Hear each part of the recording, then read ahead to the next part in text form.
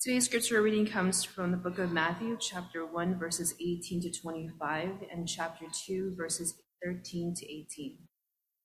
Now the birth of Jesus Christ took place in this way. When his mother Mary had been betrothed to Joseph, before they came together, she was found to be with child from the Holy Spirit.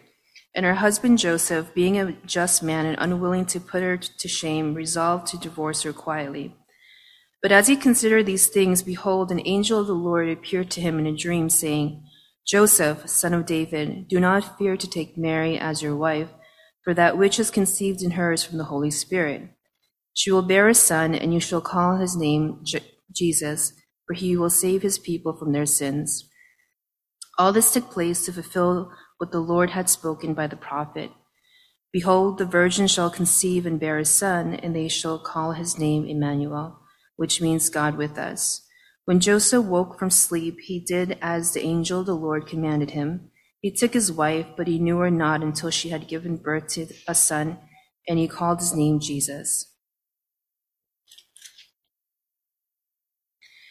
Now when they had departed, behold, an angel of the Lord appeared to Joseph in a dream and said, Rise, take the child and his mother and flee to Egypt and remain there until I tell you, for Herod is about to search for the child to destroy him. And he rose and took the child and his mother by night and departed to Egypt, and remained there until the death of Herod. This was to fulfill what the Lord had spoken by the prophet, Out of Egypt I called my son. Then Herod, when he saw that he had been tricked by the wise men, became furious, and he sent and killed all the male children in Bethlehem and in all that region who were 2 years old or under, according to the time that he had ascertained from the wise men. Then was fulfilled what was spoken by the prophet Jeremiah. A voice was heard for Ramah, weeping and loud lamentation. Rachel is weeping for her children. She refused to be comforted because they are no more. This is the word of the Lord. In a 2008 interview in Rolling Stone magazine, Melissa Etheridge said this: I got into music for the reason I think most people do, even though they won't admit it, for the fame and the fortune. But then I got there and I thought, is this all there is? I feel like there are greater things I'm supposed to do, but I don't know what they are. That sentiment is probably not surprising. The collective wisdom of humanity throughout the globe and throughout the ages is the things we pursue, like fame and fortune, usually don't satisfy us. And yet we have these longings as human beings for more, for fulfillment, for something. And what else is there? So even though we know that wealth or popularity won't really satisfy us, what else should we be pursuing? And so this desire for fulfillment that's in us is a bit of a puzzle that we need to figure out. And so how do we do it? Well, maybe you look at other models of fulfillment, of how fulfillment happens, and you try to apply that to your life. Fulfillment is a term used in the retail business.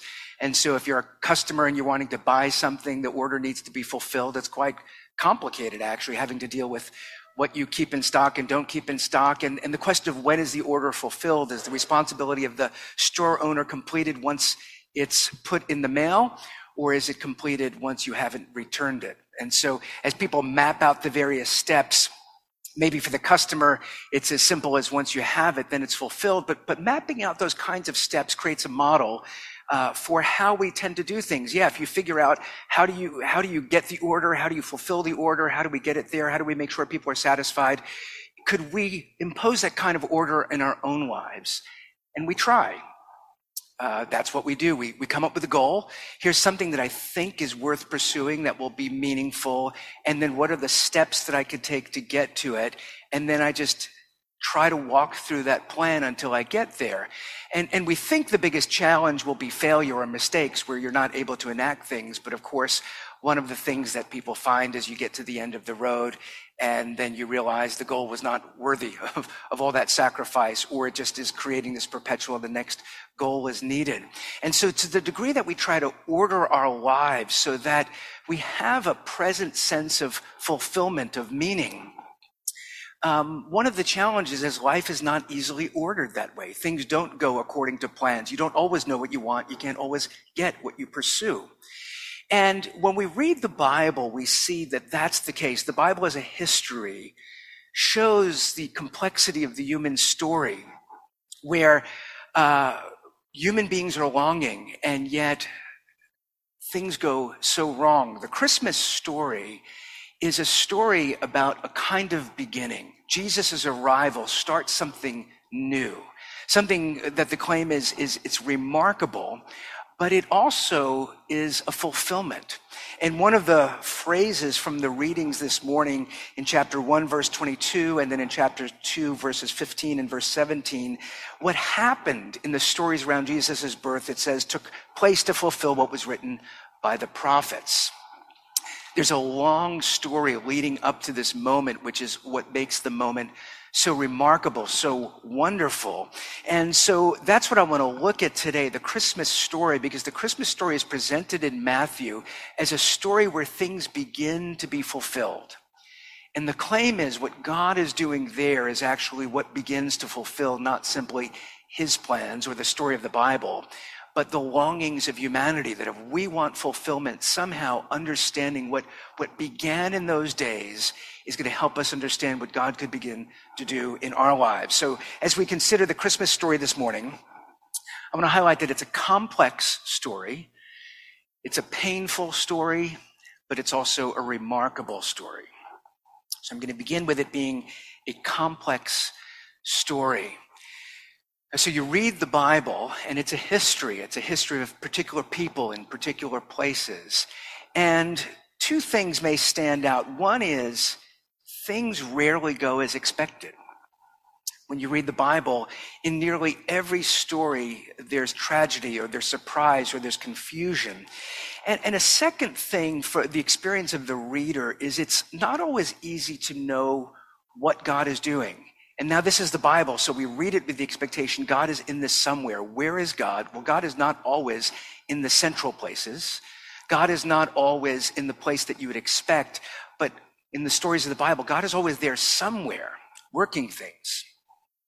And so, but it's hard to see because it's so complex. And so as an example of the complexity, here's a minor character in the Christmas story, but a major character in terms of how the Bible unfolds. In chapter 2, verse 18, the name Rachel is there. She's named in the Christmas story, but I don't know how many of you would think of Rachel as part of the Christmas story, but if you think of the story leading to Christmas, so Rachel is the figure from the first book of the Bible, Genesis, and you have Jacob, the grandson of Abraham, who believed that he was an heir to these promises of God, that God would be with him and with his descendants, and they would multiply, and one day through his family, God would bless the whole world. And so if that's the plan, if that's the promise, Jacob needs descendants. So he goes and he sees Rachel, and it's a love at first sight kind of story of this is my desire, this is the plan of God, this is how things will unfold. But the story gets complicated very quickly. He desires to marry Rachel, to have children, to fulfill the promises of God, and yet he's swindled by Rachel's father, who wants to marry off the oldest daughter, Rachel's sister Leah, first. Now, this may have been fair to Jacob if you've read this story, that the swindler gets swindled, but it's not very fair to Leah or to Rachel, and it's not very fair to the rest of the family as this now complicated story unfolds. And so as it turns out, now you have the unloved wife who is having children, Leah, and the loved wife, Rachel, who is not having children. And so for Jacob, these promises, how is God going to fulfill these things? Well, by the time we get to Matthew 1, we find that actually God fulfilled through Leah. Through Leah comes David, comes Jesus. But God also did something in Rachel's life. She became pregnant when it was no longer expected and gave birth to Joseph. And then she gets pregnant again. And so it seems like actually now the original plans are going to be fulfilled. In Genesis 35, the family is traveling to Bethlehem. And the time comes for Rachel to give birth to the child who would be Benjamin, but she dies giving birth. And then if you follow the story, Joseph's brothers resent him. They sell him off into slavery and tell Jacob that he was killed by an animal. So Rachel never gets to Bethlehem. She winds up buried in a tomb. Jacob loses his wife and what he might consider his firstborn son, even though he was not the first, but he was the one that he desired. Lost his wife, lost his son.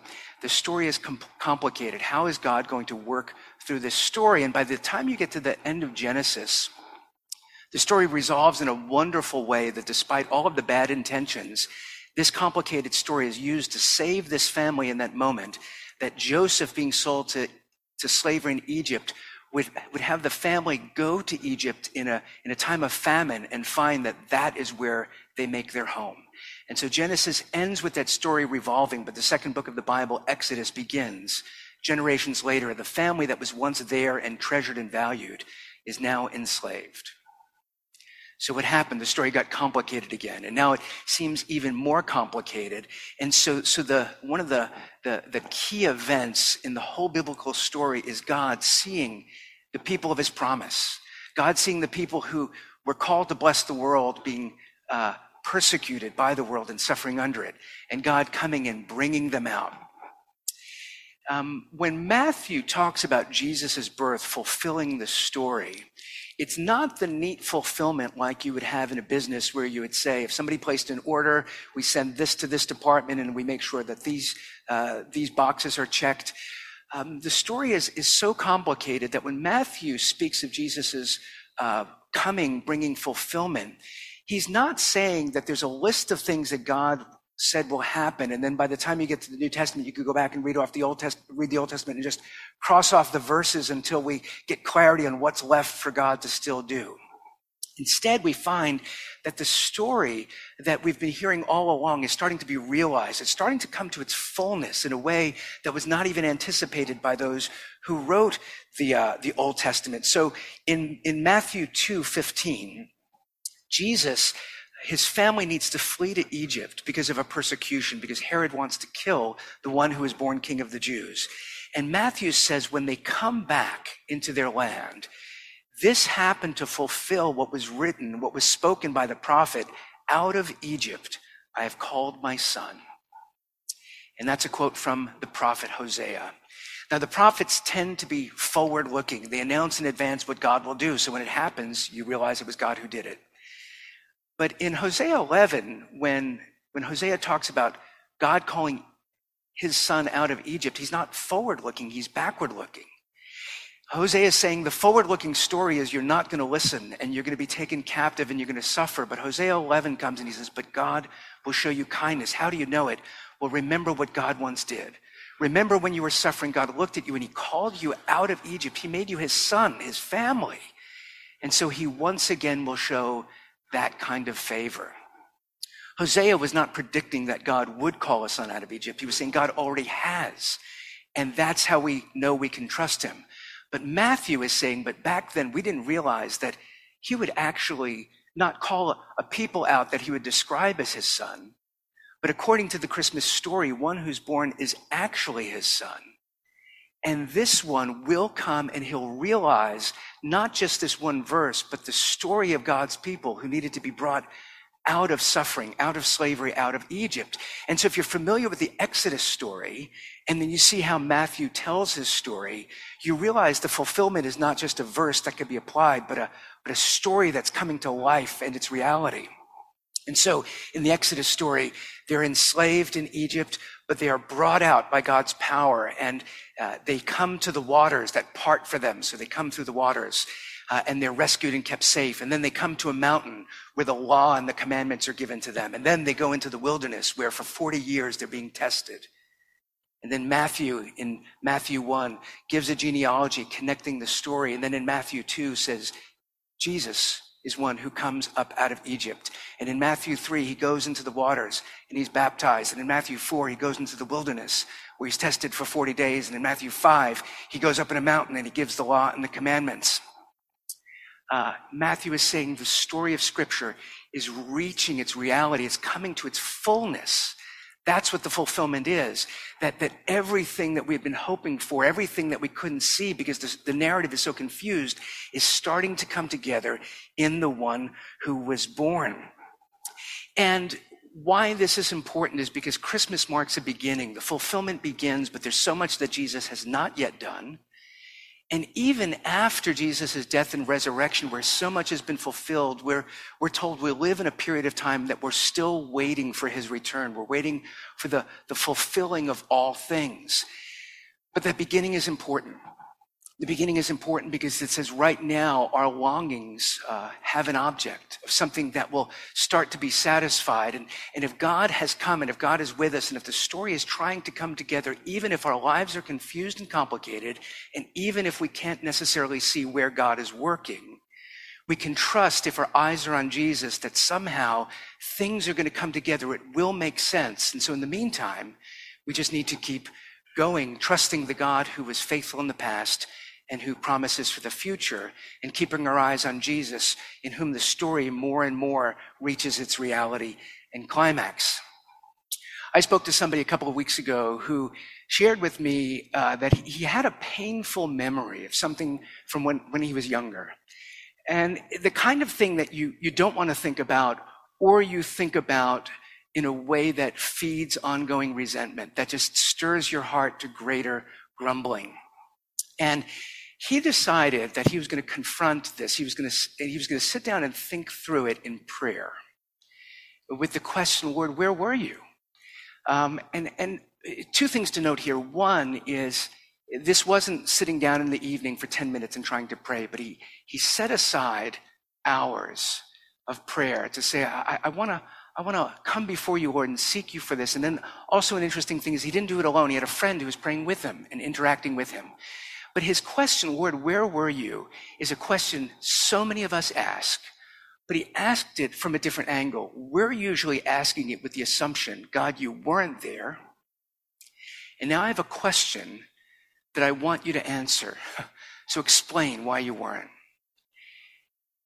His story was he became a Christian later in life, and he looked back and he said, Lord, you were kind to me all along. You've been watching over me before I even recognized it. So in this case, why do I have no sense that you were there then? So his question, where were you, God, was not a test. Lord, answer for yourself. It was a sincere desire to say, Lord, I'm confused about this. Where were you? And he sat in prayer for hours, and by the Spirit, he was given the sense the Lord was with him. And he said that moment was like a weight was lifted from his chest. That changed. This was 3 years ago. He said, the last 3 years, my life has been radically different because I saw that the Lord was with me in a place that I didn't think he was. And once I grasped that, his kindness and his favor, it took away the bitterness. I'm no longer the resentful person I had been. And that's what starts to happen when Jesus comes into the world. There's a greater clarity that God is with us in all of the confusion where wherever we're looking, we don't know what God is doing. But we're told that God is there. And if God is there, then there's the beginning of something that will offer us the strength to keep going so that we could live differently in light of that reality. So the Christmas story is a complex story because the world's story is a complex story, and you as an individual have a complex story. What we're told, Jesus is presented in Matthew's gospel as coming to bring all of the threads together. And it's not instant, it's not neat, it's not a quick fix, but it's a real start of radical change where then things start to make sense. And so the Christmas story is first a complex story. Secondly, it is a painful story. So when we talk about complexity, it's not simply that things don't go as we plan or that things are confusing, but some of these things are very hard. So when Jesus is born and needs to go to Egypt, it's not simply, well, this is the shape of the narrative and this is the plan for the character, but But the language of Matthew 2 is Herod wants to destroy Jesus. And so he flees, and he's with such fury and anger that that destructive spirit spills over. When God's people are suffering in Egypt, it's not simply that God has set something up so he could show how impressive he is, but things are not going according to how the world should be, and it causes great misery and suffering. And so the Christmas story that we tend to tell these days, because what we're looking for, what we're longing is an escape from the pain. And so we've worked out this very extravagant story about a man who flies through the air with reindeer and who gives presents. And it's a fun story, but it's a story that's designed to make you forget about today's troubles. But the birth of Jesus is a story that reminds you that God is actually very aware of today's troubles and is doing something meaningful within it. And so when Jesus and his family needs to flee to Egypt, it's because of persecution. His family becomes refugee because of political turmoil. The ruler who was put over them wants to kill them, so they need to flee for safety. This is a terrible story, and it's a terrible story where God preserves Jesus, where Jesus is spared in that moment. But the children of Bethlehem are not, because Herod is on this rampage. And so part of the Christmas story, a story where we remember the birth of a child and we celebrate the role that children play. We remember that Jesus came into a world where he comes as the one who is to fulfill the promises of peace. And he creates that instability that those who are corrupt want to keep their corruption going. And so they respond with their violence and threats. And so Jesus is spared, but the children of Bethlehem are not. This is a painful story. And in that pain, Matthew says, but this too is bringing the story of Scripture together in chapter 2, verses 17 and 18. When Herod did this, then was fulfilled what was spoken by the prophet Jeremiah. A voice was heard in Ramah, weeping and loud lamentation, Rachel weeping for her children. She refused to be comforted because they are no more. And there's Jeremiah, who's called the weeping prophet, because he has a revelation that God's people will not listen and they will be exiled. And so you could read the Lamentations, which is attributed to him, how lonely the city sits. And there he's grieving over the destruction.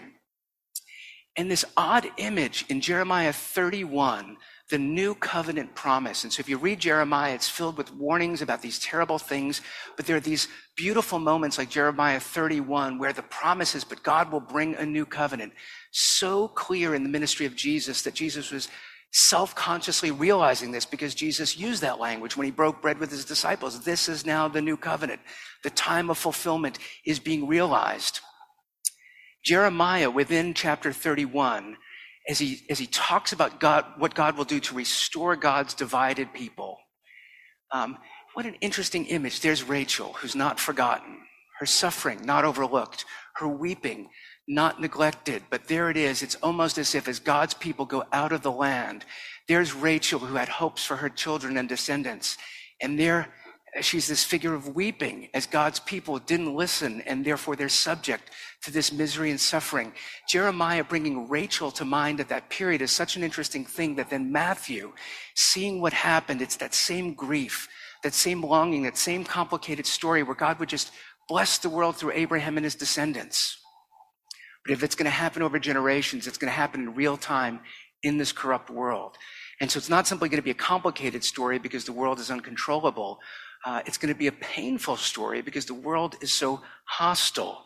And so there's this picture of Rachel who still weeps, Rachel whose grave these days we can only speculate about it where it is, but as a figure of God's longing, hurting people waiting for the realization. And even as the birth of Jesus comes to bring good news, it brings more pain because of the implications of news for others.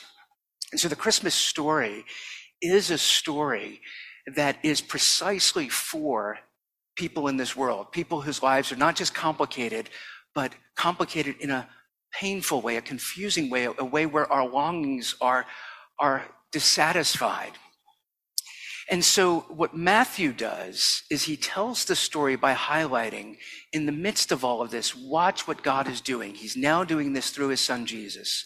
And yes, the world is corrupt. Yes, there's still pain. But now God is doing something that is going to bring meaningful change to that. And as Matthew tells the story, it's not the story of the apostles, and it's not the story of, it's not about him, it's not his memoir, what he saw and did. Matthew is saying, I'm telling the story of the one who came and realized the story of Scripture and the story of the world.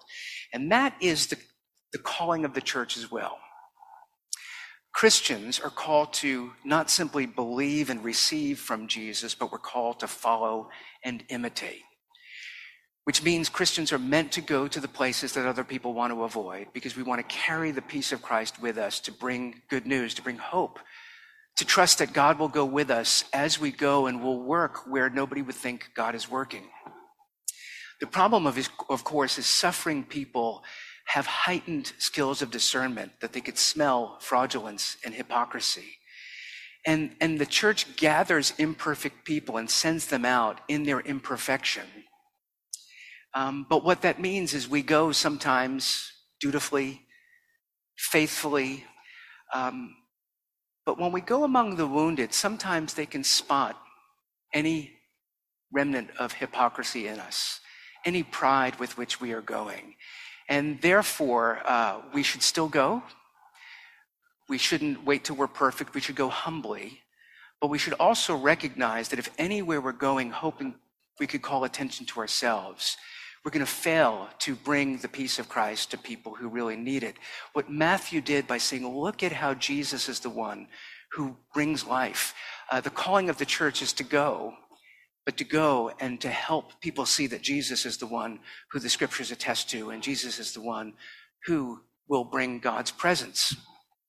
For all of the genuine skepticism and concern about the church, hurting people historically when they've seen Jesus have not felt ashamed, have not felt alienated, have not felt hopeless. The more they've seen of Jesus, the more they've been drawn, the more they've been given hope, the more they've been helped, the more they've seen healing happen. Matthew tells the story to say the story of all of history, as the scriptures attested to, is being fulfilled by the arrival of the one who comes into the pain, into the complexity of the world in order to bring things together. It makes Jesus uniquely trustworthy in all of history. The church is the gathering of those who say, we're going to receive this, but we're also a people who are meant to go and bring it back out into the world. But we need to be very humble to make sure that the world is not seeing us, but that something of how we're doing is making sure our lives are being realized and fulfilled in the story of Jesus, so that as he is seen, we find that the message has the credibility and does the work it needs to do. So the Christmas story is a complex story, but it's a painful story. But here's the last thing. It is a remarkable story. As the beginning of things coming together, as the realization starts and continues, it really is a remarkable story of how God weaves things together. And so another prophet, Isaiah, the prophet of Christmas, is the one that we tend to read most often. Matthew quotes in Matthew 1, he quotes Isaiah 7, a story of a king, Ahaz. And an interesting time because, there's all this political turmoil in the days of Isaiah. And you have this powerful nation that they are concerned is going to come and destroy them. But it's interesting in Isaiah 7, Ahaz, the king, gets news that Ephraim is joining with the enemies. Ephraim, the son of Joseph, the one through whom the prophets, the line would continue through Jacob's blessing. Ephraim, the son of Jacob, the brother of Judah. You now have Ahaz of Judah, who hears our brothers with whom we're divided and we're not in fellowship, are joining with our enemies. And Ahaz is overwhelmed. What are we going to do? And so Isaiah says, well, the Lord says, ask for a sign. And Ahaz, with what seems to be a bit of false humility, says, I won't ask for a sign. So Isaiah says, well, God will give you one. The young woman, the virgin, will be with child. By the time that child gets old enough, you won't have to worry about that nation that's going to attack you. And unfortunately, you won't need to worry about Ephraim either, because they will be taken in captivity. They will join with the enemies and they will leave with the enemies. And Joseph, once again, will be lost. Jacob's sons, gone. But Judah, Levi, curiously, as it worked out, Benjamin, they remain. And so there's this prophecy that Ahaz, it sounds so ordinary. It's almost like, without having the advanced time clock, that as a time measurement, Ahaz, a woman will get pregnant. She will have a kid, and by the time the child is old enough to tell right from wrong, you won't have to worry about this threat. It's not instant. It's going to take a few years. But if you follow the story of how exile happened, and then eventually through Alexander the Great, when the Jews returned, they wound up, many of them, being Greek-speaking. And so in the first century, you had a Greek Bible where the Jews were reading it, and the translators that translated it from the original Hebrew, they took this word that could have just meant a very young girl will get pregnant, and they translated it, actually, the virgin will conceive and will have a son, and his name will be Immanuel. So by the time Jesus arrives, the story has grown in its fullness and expectation that the first century Jews were wondering, what is God going to do by announcing that a virgin would conceive and bear a child? And so Joseph, the upright, the righteous one, finds out the woman he's engaged to is pregnant, and he knows it's not him. So what do? Well, he is a just man, so he does not want to shame her, so he quietly plans on calling things off. But an angel appears and says, Joseph, actually remain. A time of fulfillment is coming. And actually the words that Isaiah announced are being realized in a fullness that nobody could have imagined. That of all the miraculous births of Sarah and Rachel and Hannah and all these people who longed to conceive and couldn't, and yet God did it. Now God is going to do the impossible, something bigger and fuller than ever imagined. Mary will be pregnant with a child, because this will be the work of the Holy Spirit. And so that the child will be born will be the Son of God in a way that never could have been conceived. That's chapter 1, verses 22 to 23. This took place to fulfill what the Lord had spoken by the prophet. Behold, the virgin shall conceive and bear a son, and they shall call his name Immanuel, which means God with us. So the story of Abraham's descendants all along is we are a people who believe God is with us. How? Occasionally he visits us with angels. He made known his righteous law, and we keep it. We have a tabernacle and then a temple that we could gather in his presence. And now Matthew is saying what nobody could have anticipated is God is with his people in a way. Who could have thought this up? That he's actually come into this world by the ordinary means that all of us have come into the world, but he's coming to fulfill righteousness. He's coming to do what we cannot do for us. And so why does Joseph not name him Immanuel? Because that's what Isaiah says. The virgin will conceive and you will call his name Immanuel. It's because the angel says, call his name Jesus, which is it's the name Joshua. It's by translation, the Lord will save. The way fulfillment works in the Bible is not there's a list of things that God is going to do that then you match with lines on where it gets fulfilled in the New Testament. It's the story that's coming to its realization. Everything is coming together. And so, surprisingly, the one who's born will be God with us. But the one who is born has many names, and one of them is God will save us. Because God's plan for saving us is precisely to come and be with us.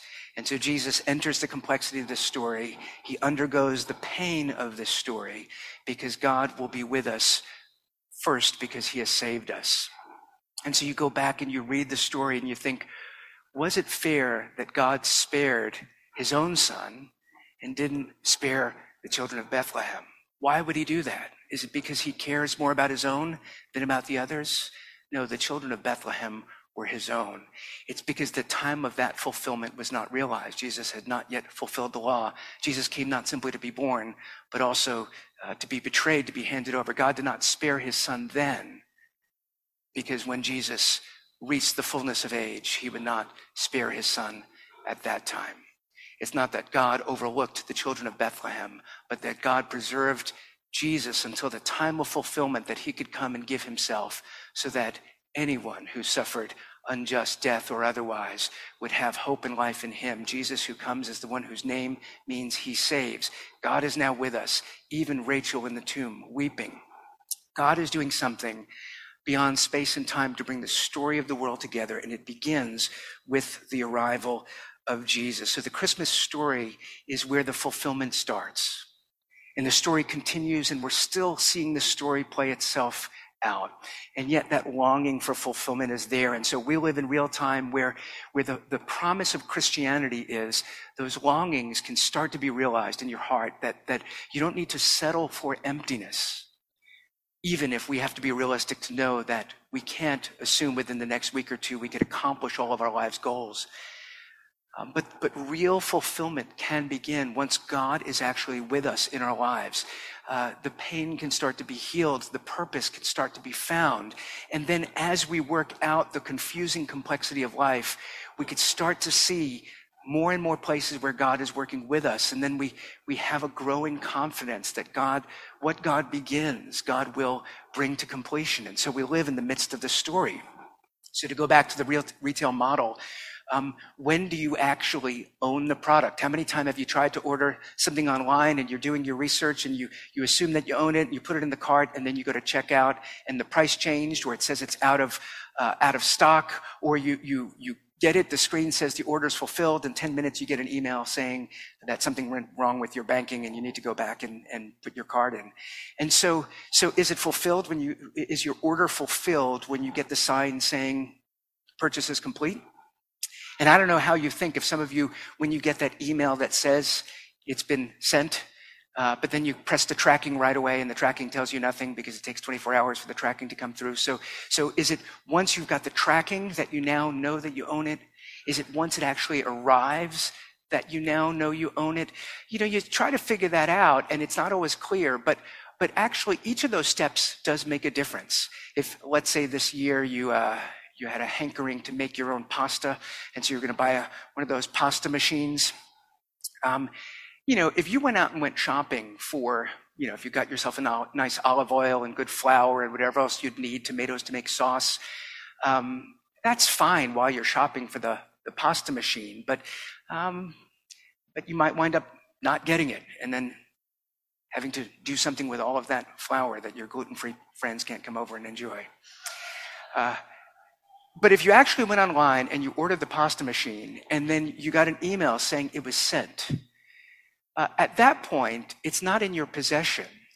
But to start to go out shopping, to start to watch the YouTube videos makes a lot more sense. It's not just a weird dream that maybe one day you'll make pasta. At this point, it's just a matter of time. And the story that we have as Christmas is the fulfillment began that at this point, Jesus has accomplished for us what we most need. God is now with us. Our sins are forgiven. Reconciliation is offered. Life with God begins. And yet you still have longings, and it's still not clear what God is doing, and you don't know how the future will work out. But it's a radically different experience to say, but Jesus has already come. He's already accomplished it. The fulfillment has begun. And the main things have fallen into place, so we could look back and say, if God promised and did those things, why should I lose confidence in the present concern that God won't bring to realization the very things that I want to see realized?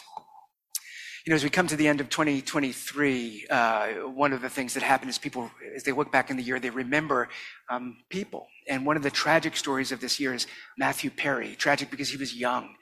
Matthew Perry, the actor from Friends who died, surprisingly, but at such an interesting period where he released this memoir, where he's telling a story of what a miserable life he had, but he's telling the story because he wants to encourage suffering people that there's a way out. And so as he was promoting the book, I saw an interview with him where he said, when I was 24 years old, I think he was 24, he said, I prayed for the first time in my life. And his prayer was, God, make me successful. You could do whatever you like to me, just make me successful. And he said 3 weeks later, he was called and offered the position on the show Friends. And he said the first 6 months were wonderful.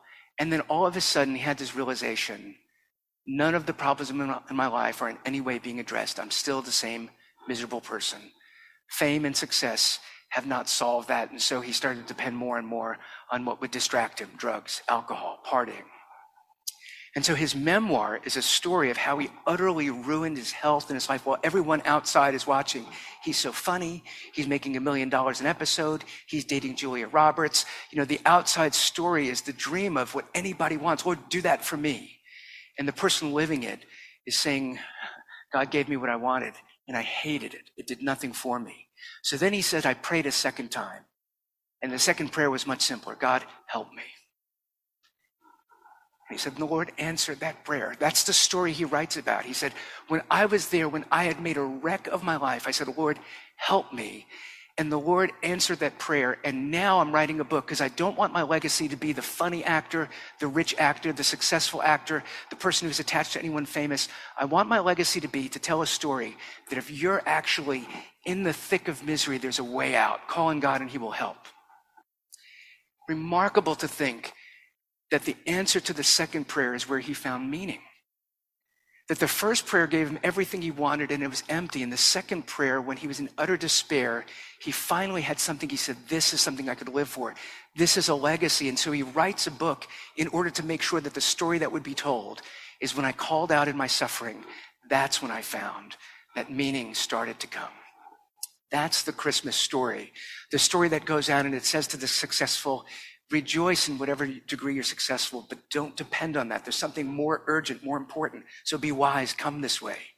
But he says to the failing and to the struggling, you are not left out of God's story, but God centers his story exactly where you are.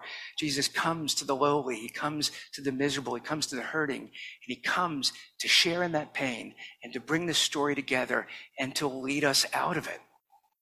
And so the Christmas story is complex just as your life is complex. And the Christmas story has pain, perhaps more or less than some of you are experiencing now.